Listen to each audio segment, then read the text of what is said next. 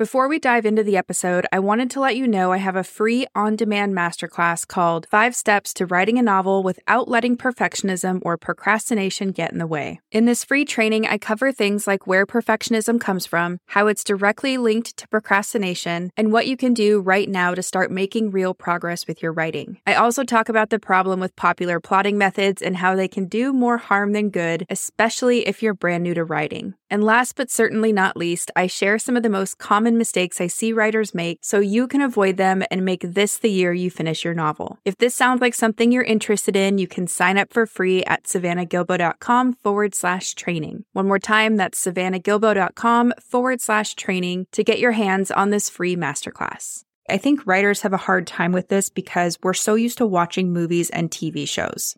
And when it comes to watching movies and TV shows, there are a whole lot of people involved in making them. There are actors, directors, producers, there's lighting, music, settings, and all of that stuff that helps us feel things as we watch a movie or a TV show. But writers don't have any of this. All we have are words, little black marks on a page. But this is also what makes novels really amazing, right? Our words can take us deeper into a character's psyche than any movie or TV show can.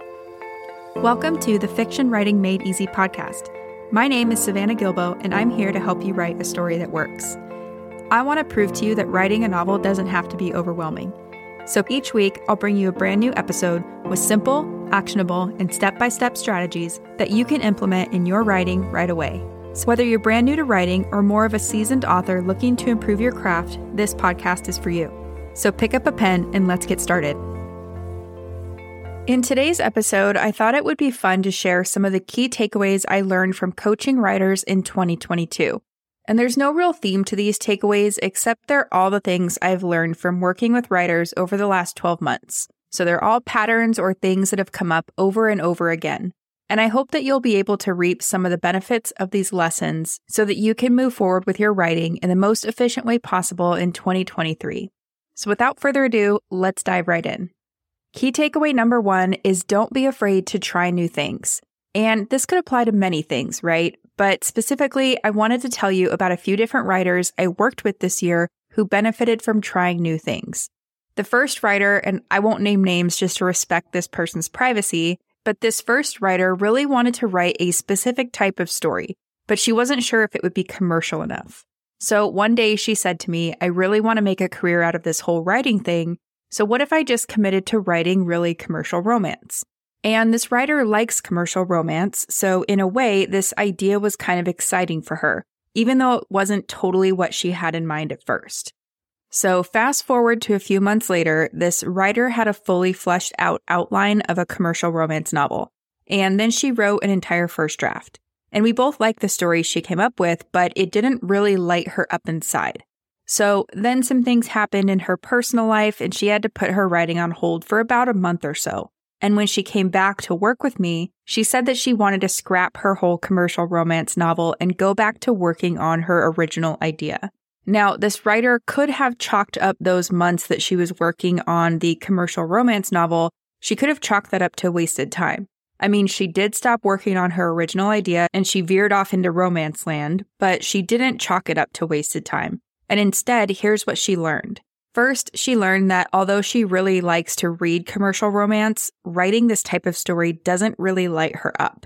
And that's really important because now she knows what kind of stories that she doesn't want to write. And that's a big deal because she probably won't ever feel that temptation to explore commercial romance again. And because of that, she can now focus on the kind of stories that she does want to write instead. She also told me that she learned so much about writing romantic relationships and that she envisions that all of her future books will have romantic subplots. So this experience will definitely help her writing in the future. But the biggest thing that came out of this experience for her was that while working on the commercial romance idea, she had a huge aha moment regarding her original idea. And who knows if she ever would have had this light bulb moment if it were not for trying something different. So I think that's pretty cool, and I think that we could all pull a little inspiration from this writer. The second writer I want to tell you about had her sights set on traditional publishing until she started researching timelines and profit percentages and speed to market and things like that. After she researched all of that, she decided that she would start prepping her book for self-publishing while querying agents. And she wanted to do this just to see what would happen. But then she very quickly became super excited about self-publishing her novel, so she went all in. And let me tell you, this writer is having so much fun with the whole self-publishing process right now. But on top of that, her book is about to exist in the world. Like, she'll actually be able to hold it in her hands in a few months.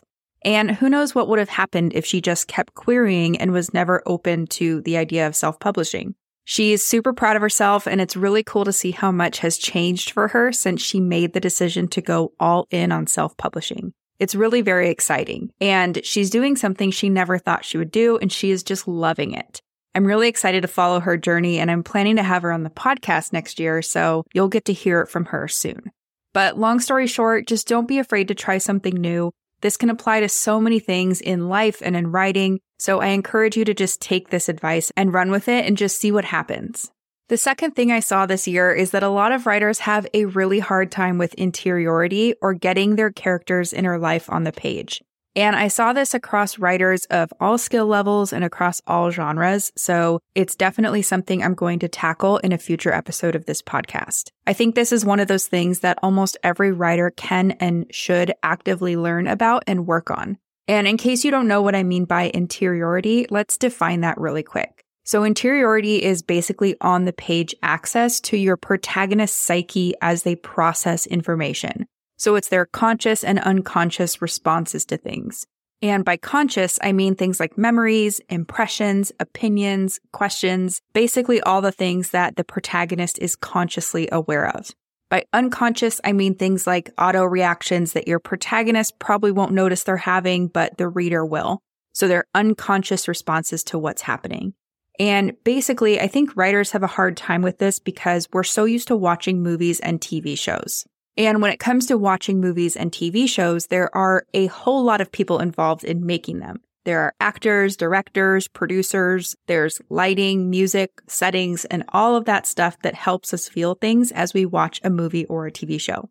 But writers don't have any of this. All we have are words, little black marks on a page. But this is also what makes novels really amazing, right?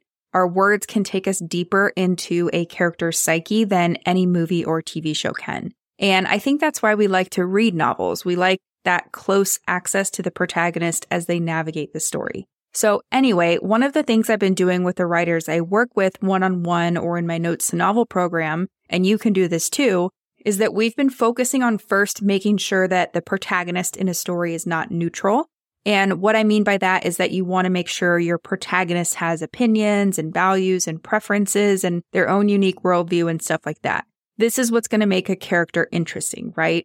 And then everything that happens will be filtered through their perspective. So through their values, through their preferences, and through their unique worldview. They'll make decisions and take actions based on how they process whatever it is that's happening. So if you have trouble with this, I want you to start there.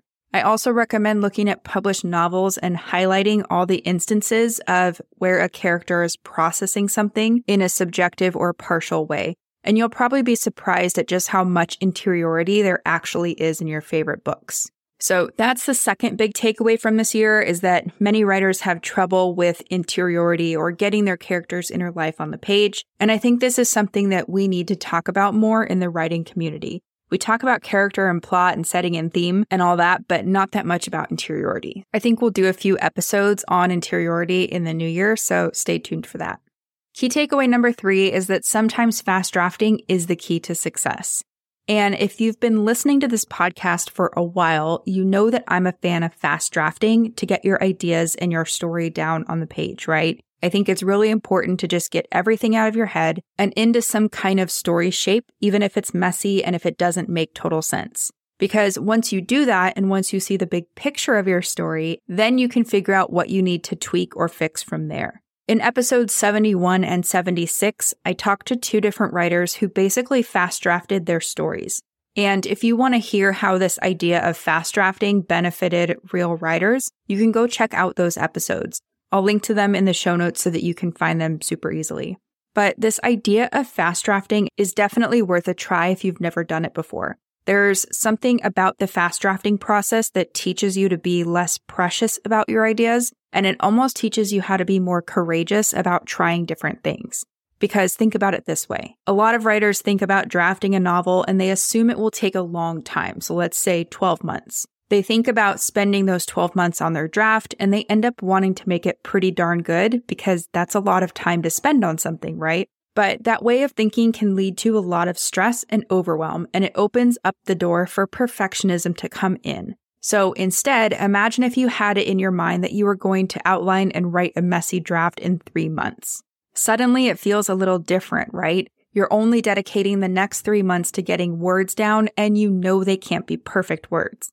It's like you're giving yourself 3 months to explore and discover your story, and when you think about it that way, it sounds kind of fun, right? Or at least I think so. And the other day, a writer in my Notes to Novel program told me that she goes through each of the exercises in the program as quickly as she can. So in the program, you watch videos where I walk you through what to do and I explain theory and all that, and then you go and do the exercises to actually make progress on your story. So that's what she's talking about. But basically, she said she does the exercises by just writing down whatever comes to mind, and then she moves on. Then, once she gets all the way to the end, and before she starts outlining, she went back to the beginning of all of her answers, and she started tweaking things based on what else she had learned about her story. So for example, she did exercise 1, and let's say it's about theme. Then a few weeks later, when she came back to her answers about theme, she knew so much more about her story because she had gone through the rest of the program and the other exercises. And because of that, she was able to tweak her theme statement to start making things more cohesive. And this is all before she even started outlining. So I tell you all of this because sometimes moving fast through the initial draft of things can actually be beneficial. And I really, really like the idea of exploring things or discovering things and just taking the pressure off this initial phase of exploration or discovery. So whether that be character sketches, outlines, or even first drafts, and you can call these draft 0 if you want, but basically it's this idea of getting things out of your head and onto the page so that you can see the big picture of your story and of your ideas. And then you can just start refining everything from there. So if you haven't ever done this kind of fast drafting or fast outlining or whatever it is, maybe give it a try because who knows, you might really like it.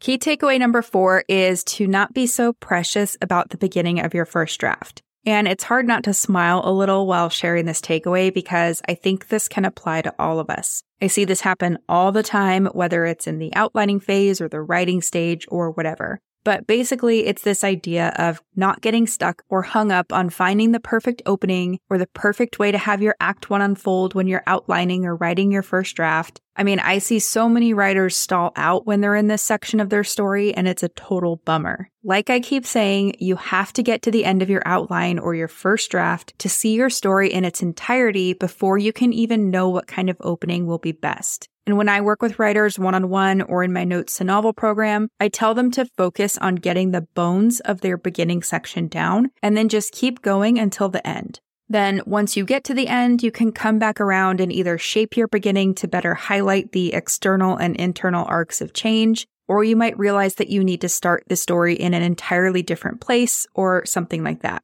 You just won't know what kind of beginning will make the most impact until you see the end of your story.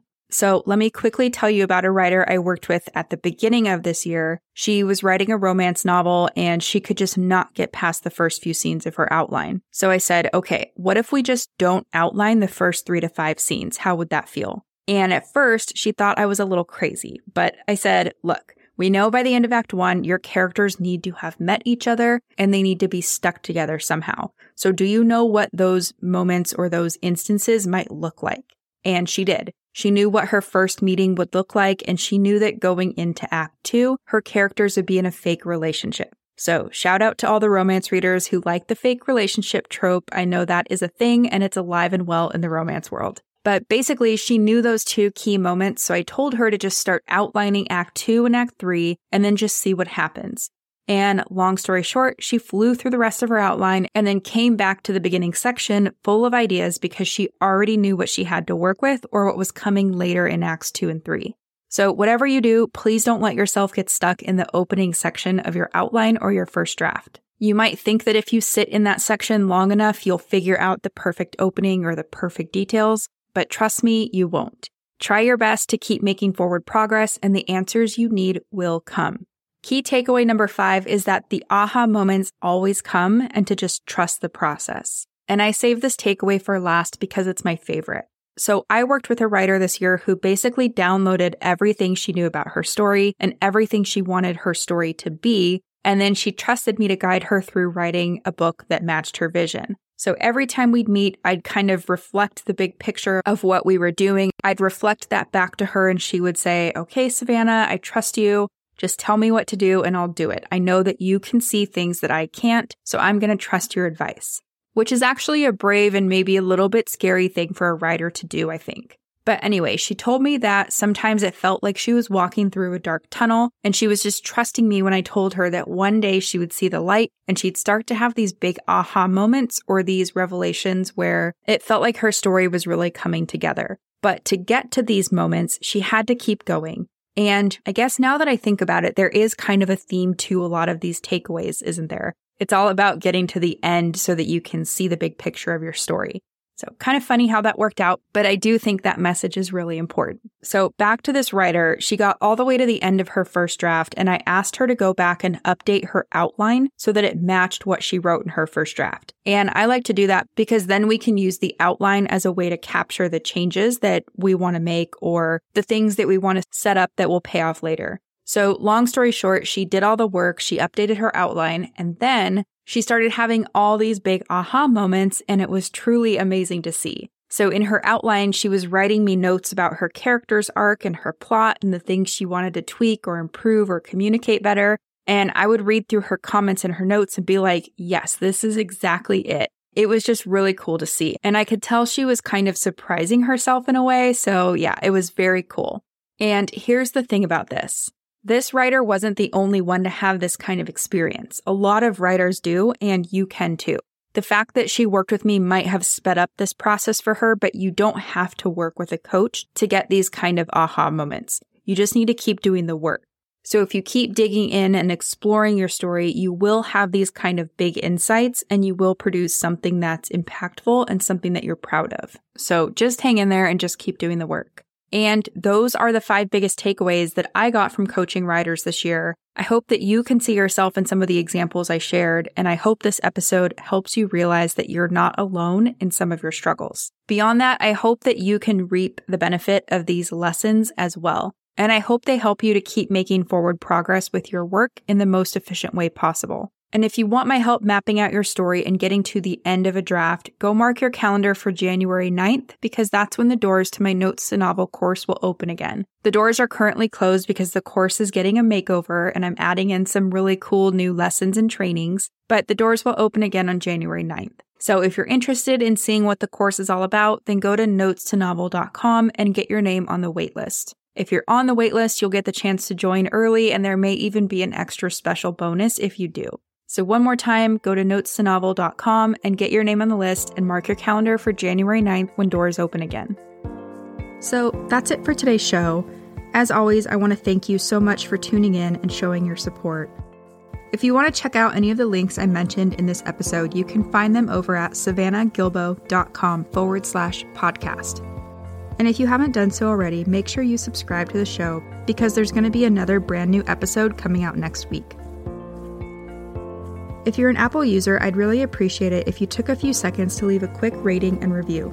Your ratings and reviews tell iTunes that this is a podcast that's worth listening to. And in turn, that helps this show get in front of more fiction writers just like you. So that's it for today's show. I'll be back next week with a brand new episode. Until then, happy writing.